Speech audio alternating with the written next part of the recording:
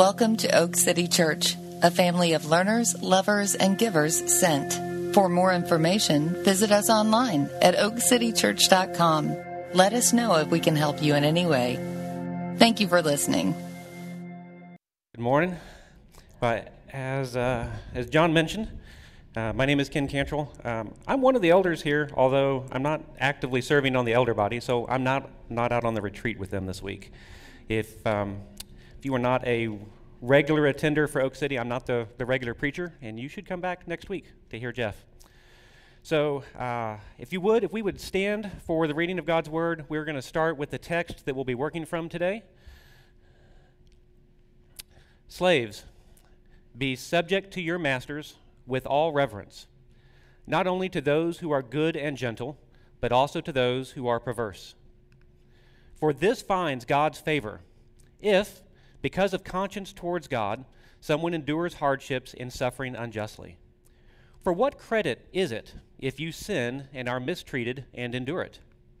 But if you do good and suffer and so endure, this finds favor with God.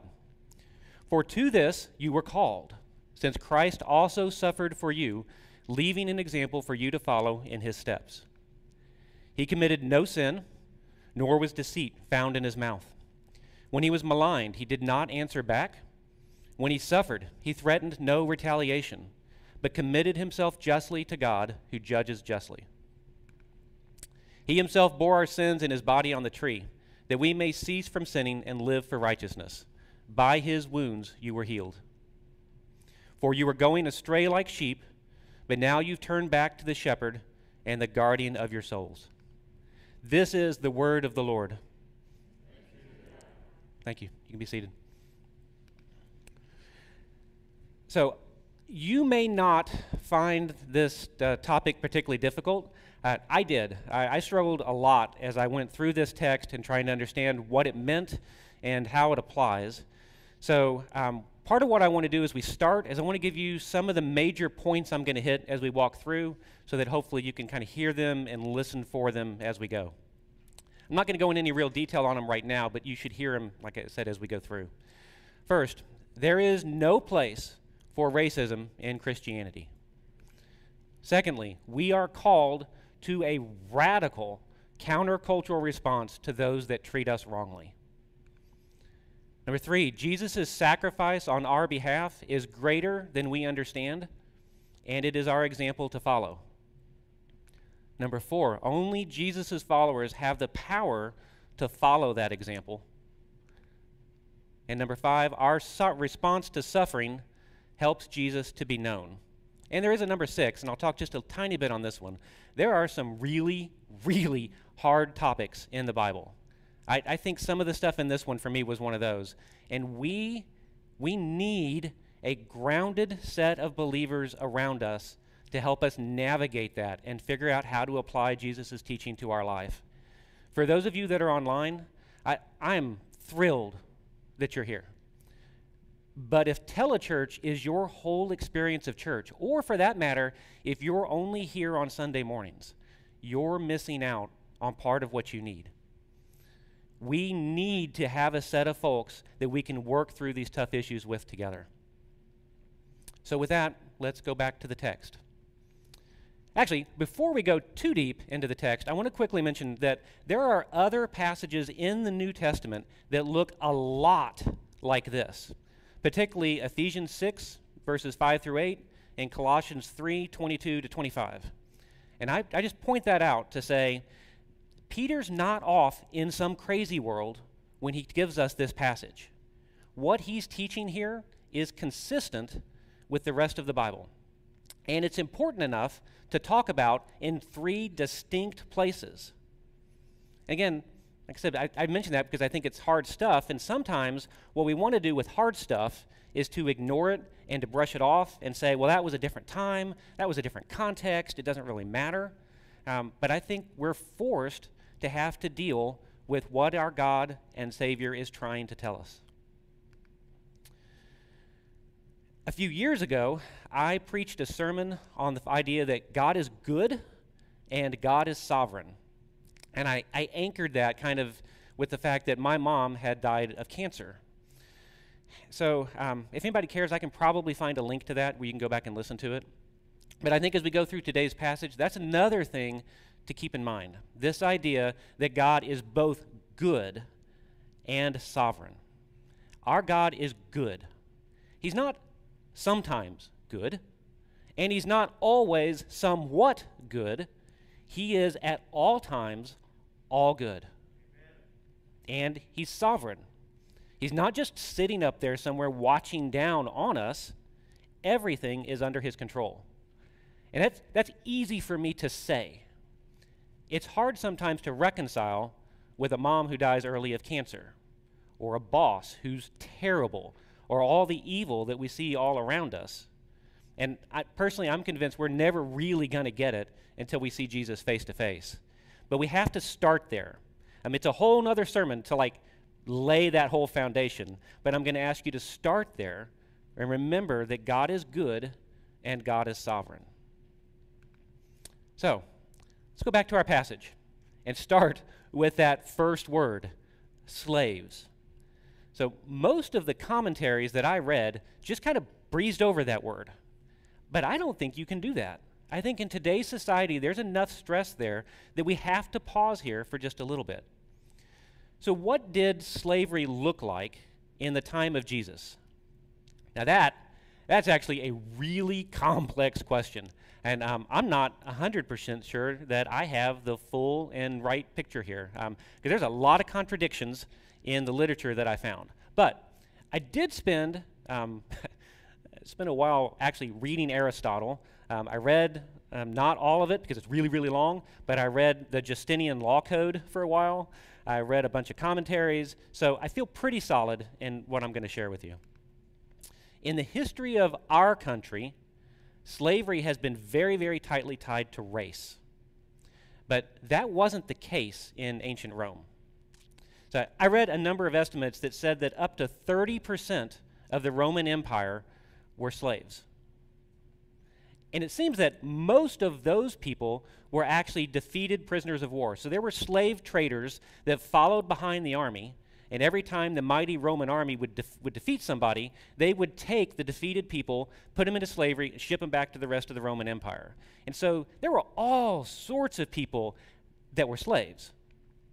Also, it was common for people to abandon their children. So when the kids were rescued, they were sold into slavery. Some people purposely sold their children into slavery because they were in debt and they needed the money. Other people sold themselves into slavery in order to pay off debt.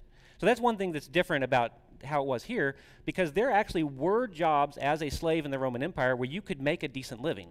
So the idea was, if you were really bad in debt, sell yourself into slavery, make a decent wage, pay off the debt, and then you could actually buy your freedom.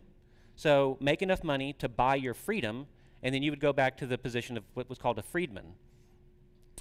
One reason people would do that is because if you couldn't pay your debt, you could be forcibly sold into slavery, and then you didn't know necessarily where you were going to end up.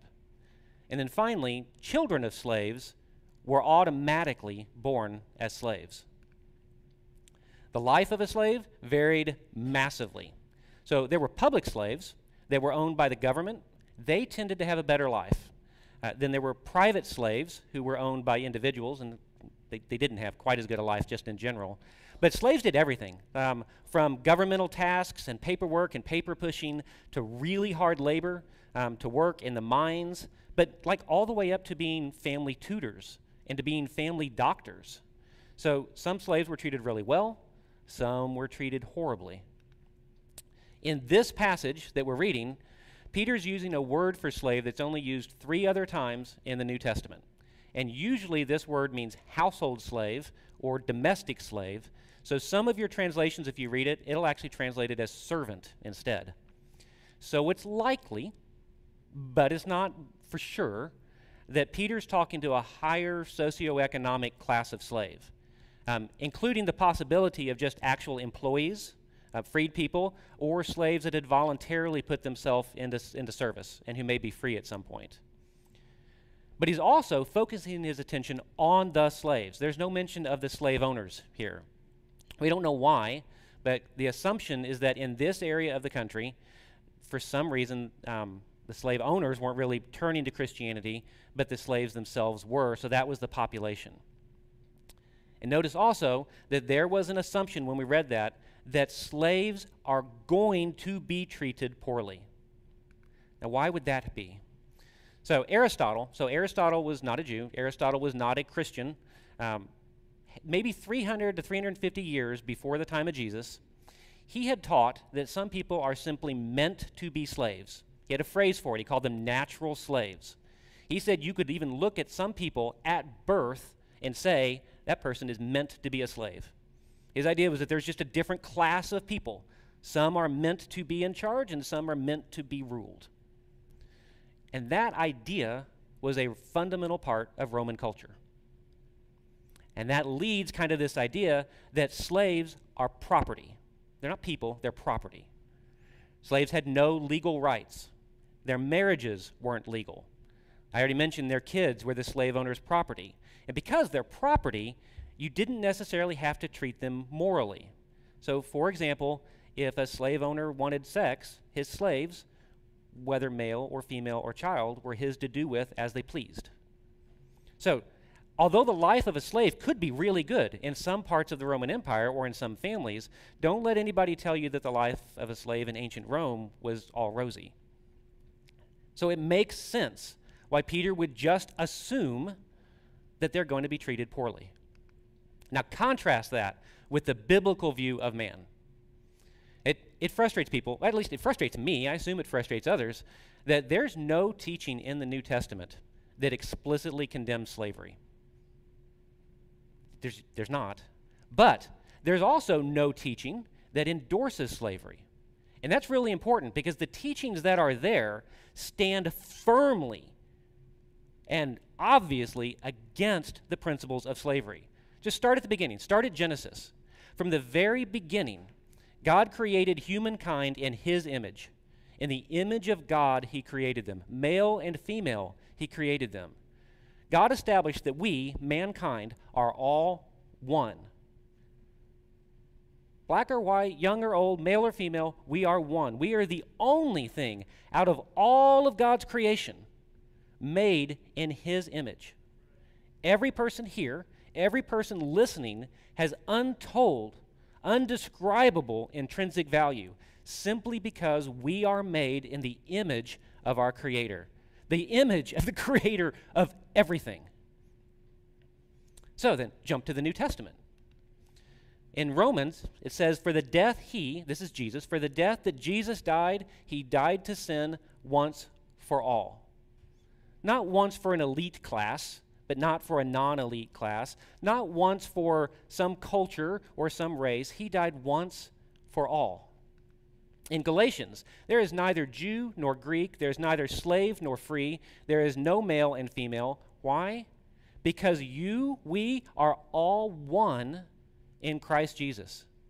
In 1 Corinthians, for in one Spirit we were all baptized into one body. Whether Jews or Greeks or slave or free, we were made to drink of one Spirit. Here, in church, in our body, there is neither Greek nor Jew, circumcised or uncircumcised, barbarian or Scythian, slave or free, but Christ is all, and Christ is in all. It's a good question why the Bible never speaks more directly against slavery. Even with the idea that the Bible is inspired, and it's God-breathed, it is, maybe the authors believed, so just some ideas of why it may not speak to it that way, maybe the authors just believed that Jesus was coming back very soon. And if you read the New Testament, it's pretty clear that a lot of the authors, especially at the beginning of the letters, had this idea that Jesus was coming back like soon. And so it was far more important to talk about how to change people's hearts than to try to change society, especially if Jesus was going to come back and just reset society. It may have been that they understood the massive disruption to society that would have happened because if they just killed slavery immediately, because, just to be frank, the Roman Empire depended on slavery.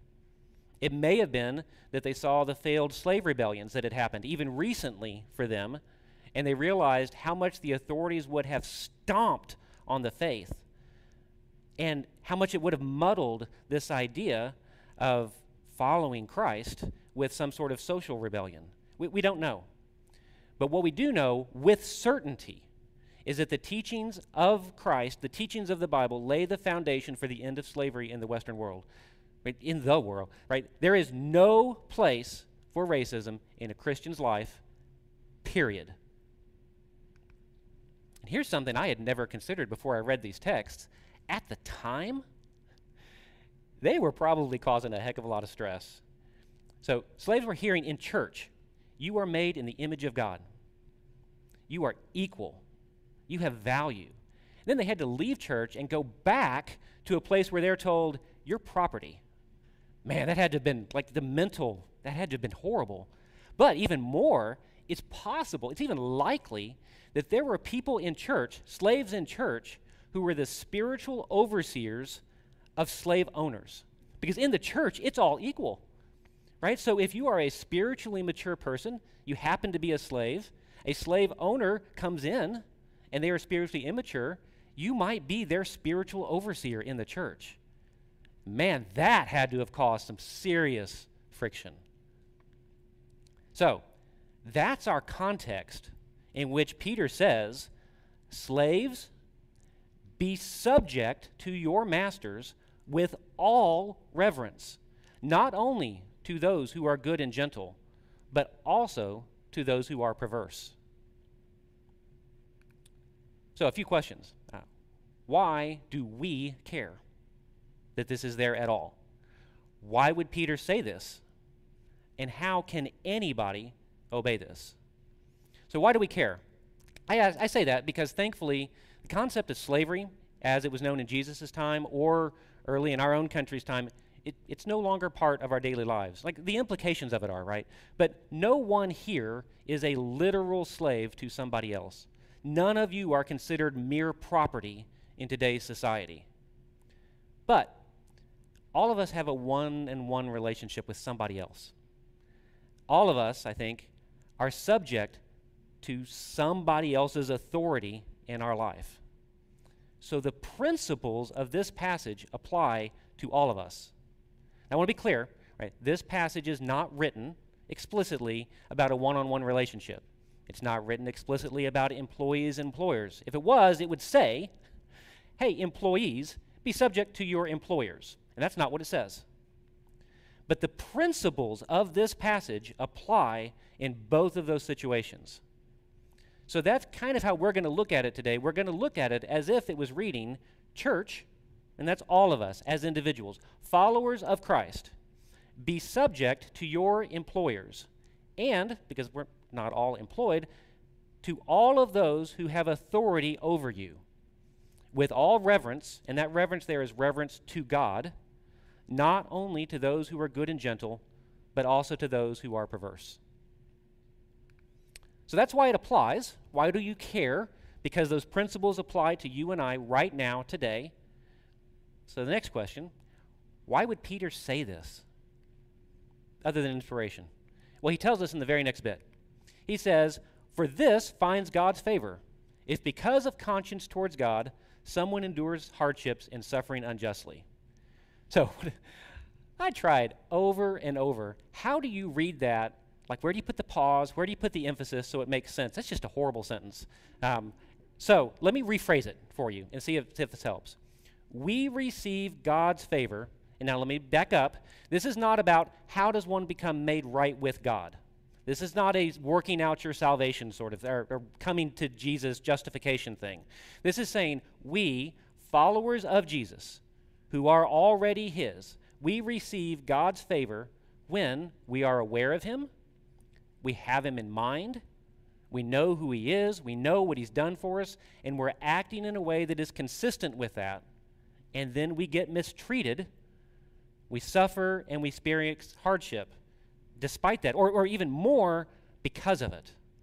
Or to say again, if you are a follower of Jesus and you are trying to follow him and you are being mistreated in this employee-employer relationship or so forth, and you're experiencing hardship, you will receive God's favor.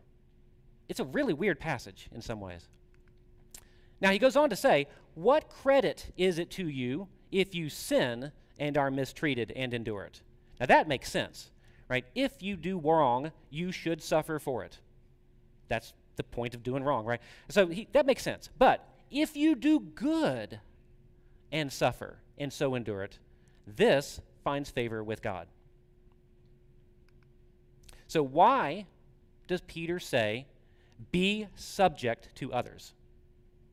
Because in God's goodness, in God's sovereignty, this is where he has placed us.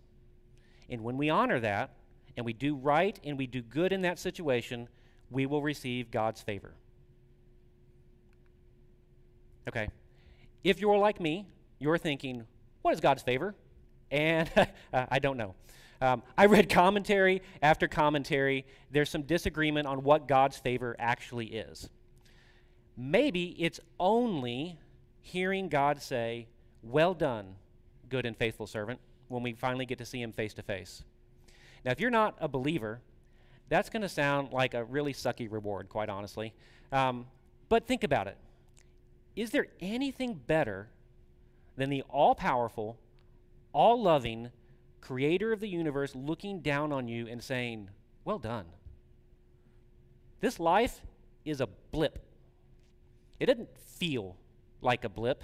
I mean, this is all we know. It feels like eternity. I mean, boiling water, it feels like eternity, right? But this life is a blip. And imagine, not for a day, not for a month or a year or 100 years or 1,000 years or 1,000,000 years, but imagine for all eternity, Jesus looking down on you and saying, well done. That's awesome. I mean, that's awesome. It is possible that God's favor implies something more temporal. If you look at the story of Job, after Job went through a lot of suffering, Job got physical stuff after that. So it's possible at times that's what it may mean, but it certainly isn't assured. And if you're watching guys on television that say, if you suffer, God's going to give you a car and a TV and a spouse and everything you want, they're not reading their Bible, because there's nothing that says that. All right, so I looked at what Peter's saying. I think this is a good time to look at what Peter's not saying. So one huge difference between us and slaves in Roman times is that we don't have to stay in a terrible job. We don't have to remain in an unhealthy friendship. Now, certainly, I think in our church, and so I'm going to say, like in this Raleigh economic area, I'm fairly certain nobody has to work where you're working. You could quit and find another job. Now, I'm not saying you would make as much money necessarily. It might not provide the same amount of flexibility. It might not provide the same amount of job satisfaction. But the work is there, and I think we can provide for our families. It's okay to move on. Peter's not saying where you have to stay where you are, you have to suffer hardship forever. In fact, in 1 Corinthians chapter 7, Paul even says that slaves should take an opportunity to be free if it's possible for them to do so. So what you should hear today is, how do I respond in the moment when I'm suffering unjustly? It also isn't a call to submit and obey when you're being told to do something that is counter to the faith. Now, Jeff talked about this a lot when he was talking about governmental authority. You should go back and listen to that sermon from a few weeks ago, because it was fantastic. And lastly, it doesn't mean you're not allowed to give feedback. So you can tell a terrible boss, that's not a great idea. But what it does do is it dictates the kind of feedback you can give. You can never be vindictive, period. And more importantly, it kind of dictates how you would give feedback. So what I want to do, I'm going to give you a few real-world examples here that come to mind about responding well or not. About 2 years or so after graduating from college, I'd had my first job. I was working in RTP. My manager was based out of Boston. He shows up one day, sits in my office, says, hey, Ken, we've been reevaluating your work, and we've decided that we want to move all your work to Boston. So what I'd really like you to do is hop on a plane in like 2 days, because it's really, really important work. It's critical. Our company can't function without it, but we want you to teach other people how to do it. So come to Boston, teach us how to do it, And then what we really want is for you to move to Seattle. And I know we've never talked about this. You may not want, I don't know. But we want you to move to Seattle and work for us on site there. So work for our company, but work at Microsoft in Seattle. But if that doesn't work out for you, if that's not what you want, take 2 weeks, see if you can find something else to do here. And, otherwise, it's been great. Thanks. We appreciate all you've done. I am not particularly proud of my response. I stood up. I called him a word I will not repeat in church, and I left. I actually left the meeting. I went for a walk for like an hour and a half. I didn't say goodbye. I didn't tell him what I was doing. I just walked up and left the room. I came back about an hour and a half later. He said, he was still in his little temporary office. He said, "You're really mad, aren't you?" Genius. Yes. So it all worked out okay for me career-wise there. But I'm fairly certain, and I don't know for sure, but I'm fairly certain that happened to me because I'd been raising some ethical questions about some stuff that we were doing. And I think it was a way about getting me out of the way. So, did I respond right? No. Did it happen because of trying to be righteous? Potentially. I'd skip forward or so. So 14 years or so later, once again, I'm still at the same company. I still have a manager in Boston, so that may be the primary lesson here. Don't have managers in Boston. Monday morning, I come to work. My manager is sitting in my office waiting on me, which is never a good thing. It says, "We need to talk. Your role has been eliminated. The security guy outside the door will escort you off the building." This came after excellent performance reviews. I'd never heard anything bad. I'd spent the last maybe 16 hours that weekend in the office working on performance appraisals for my team because I wanted to give them really good feedback. I was hurt. I was ticked. I didn't understand it. I was probably just as angry as I was before. This time, I asked him and said, "Do I have to leave right now? There's so much that you need to know about my team and about what's going on. I'd really like to leave this in a good place." And so I convinced him to stay. He wouldn't leave me unattended, so he stayed with me for like 3.5 hours. And I gave him all my performance appraisals. I put everything in the right place. I talked him through my team dynamics, the customer support issues we were working on. I did everything I could to leave it in a great spot. And then I packed up my office and I was escorted by security out of the building, never to return. Was I treated harshly? Possibly. Was it because of right actions and righteousness on my hand? Not necessarily. Was my response good? Yes. So now we've got kind of the two halves of it, but we don't necessarily have the acting right and responding right. So third example. This is a true story. I'm going to change the names to protect the innocent or the guilty either way. Guy named Tom. So Tom was working for a company where everybody that he was working with was a group of males, including his boss. Every night they would go out and go partying.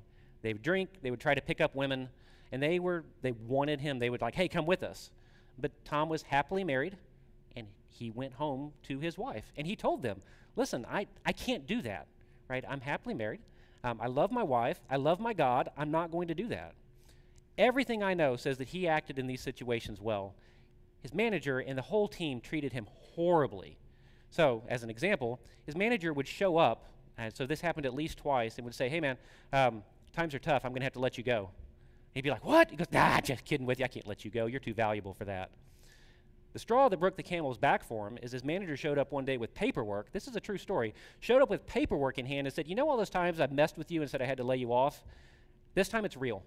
And I need you to pack up your office and leave." He let him pack up his office, start to exit the building when he said, "Dude, I can't let you go. I'm just messing with you. Like, you're way too valuable." That's a horrible boss. Just a horrible boss.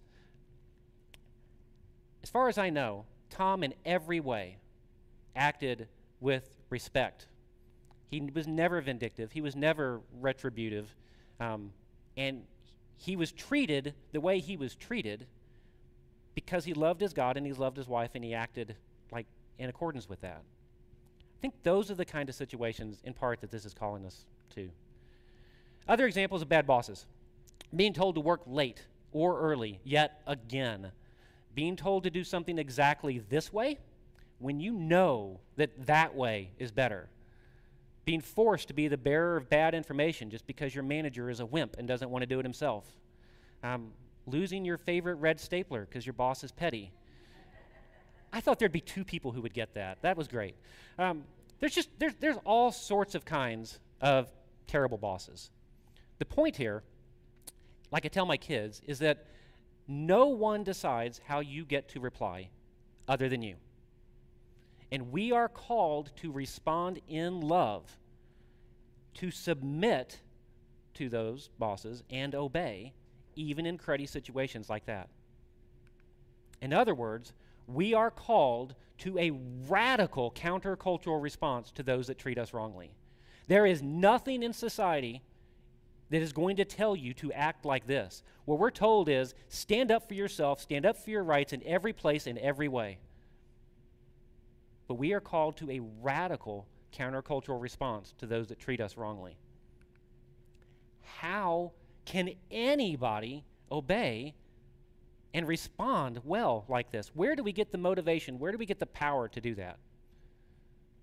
Well, Peter tells us in the very next bit. He says, "For to this you were called." So let me stop there for just a second. This suffering and this response is a fundamental part of what it means to follow Jesus.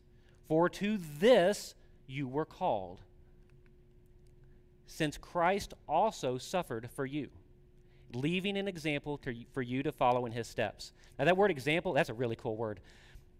The picture of this word example in Greek is that when kids would learn how to do their letters, they would have a sheet with really dark letters on it, and then they would have like a tracing sheet you would put on top.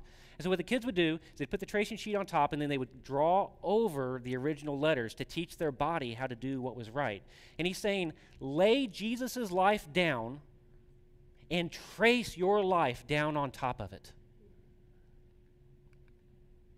He committed no sin, nor was deceit found in his mouth. When he was maligned, he did not answer back. When he suffered, he threatened no retaliation. But he committed himself to God, who judges justly. Now, just kind of as an aside, if that's the phrasing of that all sounds really, really familiar, and some of it's going to sound familiar in the next passage, that's because he's quoting Isaiah 53 and paraphrasing Isaiah 53. As a home group, you all should get Isaiah 53 and take this and compare them. It's really cool. But how can anybody obey this? Firstly, by looking to the example of Jesus. If there was anybody ever that didn't deserve to suffer, it was Jesus. And yet, he was betrayed. He was mocked. He was physically tortured, and he was eventually executed. He never retaliated. Now, if Jesus is just a story, this is not that big a deal, frankly, because we have lots of heroes that do really cool stuff and hold up really well, right? But if this is true history, as I believe it is, if Jesus is indeed God made flesh, this is huge. Colossians tells us that all things, whether visible or invisible, thrones or dominions, whether principalities or powers, all things were created through him and for him. To imagine that the God that made you and the sunset and jellyfish, right, allowed himself to experience this kind of suffering, it blows my mind. There was a commentary by a guy named John Phillips that I read who pointed out that just one angel killed all the firstborn in Egypt. Just one angel destroyed the army of Sennacherib in the Old Testament. Jesus said he could call 12 legions of angels to his defense. There's 6,000 people in a Roman legion. Jesus said he could call 72,000 angels in his defense. Can you imagine what 72,000 angels would have done or could have done? But he didn't. Why not? He was following his own teaching. It was Jesus that said, "You've heard it said, an eye for an eye and a tooth for a tooth. But I say to you, do not resist the evildoer. Whoever strikes you on the right cheek, turn the other cheek to him as well. If someone wants to sue you and to take your tunic, give him your coat also. If anyone forces you to go 1 mile, go with him 2. Give to the one who asks you. Do not reject the one who wants to borrow from you. You've heard it said, love your neighbor and hate your enemy. But I say to you, love your enemy and pray for those who persecute you." I've heard it said, so this will apply to women too, but I've heard it said that men are often turned off by Christianity because they think it's a religion for wimps. Like all this loving others and being compassionate and praying, like it's just, not for them. If that's you, you don't get it. You just don't get it. To resist responding to evil with yet more evil takes incredible strength. Men, this is a huge part of what it means to be a man, to have the strength to pray for your enemies, even when they're persecuting you, to submit to them, even when you have the strength not to, and to do this not just for some reason, but because you are following in the footsteps of Jesus, who suffered on your behalf. So how do you do that? Well, we know what we're supposed to do. We're supposed to follow the example of Jesus, but how? How can you do that? Well, he tells us again. He says, Jesus himself bore our sins in his body on the tree, that we may cease from sinning and live for righteousness. By his wounds you were healed. Jesus isn't just our example. He's also the source of the power for a follower of Jesus to live that out. Elsewhere, it says that it's Christ working in us that gives us that power. By his life, by his death, by his resurrection, he transforms the people who follow him. Here, it says, cease from sinning and live for righteousness. It says we're healed. Now, normally, biblical authors talk about being raised from death to life. You can add that in because it's perfectly valid here. But part of the point is we're not just raised from death to life the way we were. We're raised from death to life, and we are healed spiritually so that you can have the strength to live and follow his example. That's why back at the beginning I said only Jesus' followers have the power to follow his example, because this is so counter to everything around us. It has to be Christ living in us and living through us to live out this way. And that kind of leads me to the last major point here. Our suffering allows Jesus or helps Jesus to be known. Dan talked about this a few weeks ago, referencing 1 Peter chapter 2, verse 12. When we suffer, and again, not suffering because you're a jerk, because you probably deserve to suffer if you're a jerk, right? This is saying if you suffer because you're doing right, you're following in the footsteps of Jesus, and you're suffering, it gives you an opportunity to share with others why we act the way we do. It opens a door to share the suffering of Jesus and to say, to let them see Jesus suffered on my behalf. Like, my suffering's nothing. Consider what he did. It gives us a chance to explain his love for us. And it gives us a chance to talk about how God is eventually going to deliver justice in its truest form and why we don't have to do that right now in the moment. Remember, this is a blip, right? All of it is his story. It's not our story. And an opportunity to share his story is amazing. So what now? What do you do with this? If it's convicting to you at all about the way that you act and your behavior, confess it to Jesus, pray for the strength to change, make a choice to do better in the next situation. Let Jesus work through you there. Even, and this will be weird, even consider confessing to your boss or whoever this other person is in authority is that you haven't been living in a way that reflects your Savior. Now, if you do that, you might talk to Dan Fitzgerald or Weston McManus first, because they do weird and awkward things like that, and they might have suggestions on how to do it and do it well. If you're in a situation where this is happening and where abuse is happening and you can't get out, tell somebody and get help. Talk about this topic in home groups. See how you can strengthen and encourage one another. It may not for you, but I struggled with this sermon a lot this week because there's so many potential situations that came to mind about what am I supposed to do here? What am I supposed to do there? How do you deal with that? Talk about them together as a home group. Consult Scripture, all of Scripture together. Pray for insight together. And it might be that this is convicting to you, not because of work necessarily, but because it's helped you to see Jesus in a new light, and you want to know more. And if that's the case, find me, find one of the elders when they're back, find a member of staff, find somebody who looks like they know what they're doing, or just somebody that you know, and confess it. Let them know, kind of talk through it, and see how you can move forward from there. My prayer for all of us, really, is that we'll be inspired by the example of Jesus, but way more than that. That we will realize just how great his sacrifice for us was to bring us close to him, and that we will turn more towards him every day. All right, so I think as the band comes back up, I want to quickly explain about communion. So as the band plays today, everybody should have a communion cup by you. We take communion as a church as a way of remembering what Christ has done on our behalf. And so as the music plays, at whatever leisure you want to, feel free to take communion. There's both a cracker and juice. The cracker represents Jesus' body that was broken for us. The juice is Jesus' blood that was shed for us. Every time that we take communion together, we are remembering who he is and what he's done for us.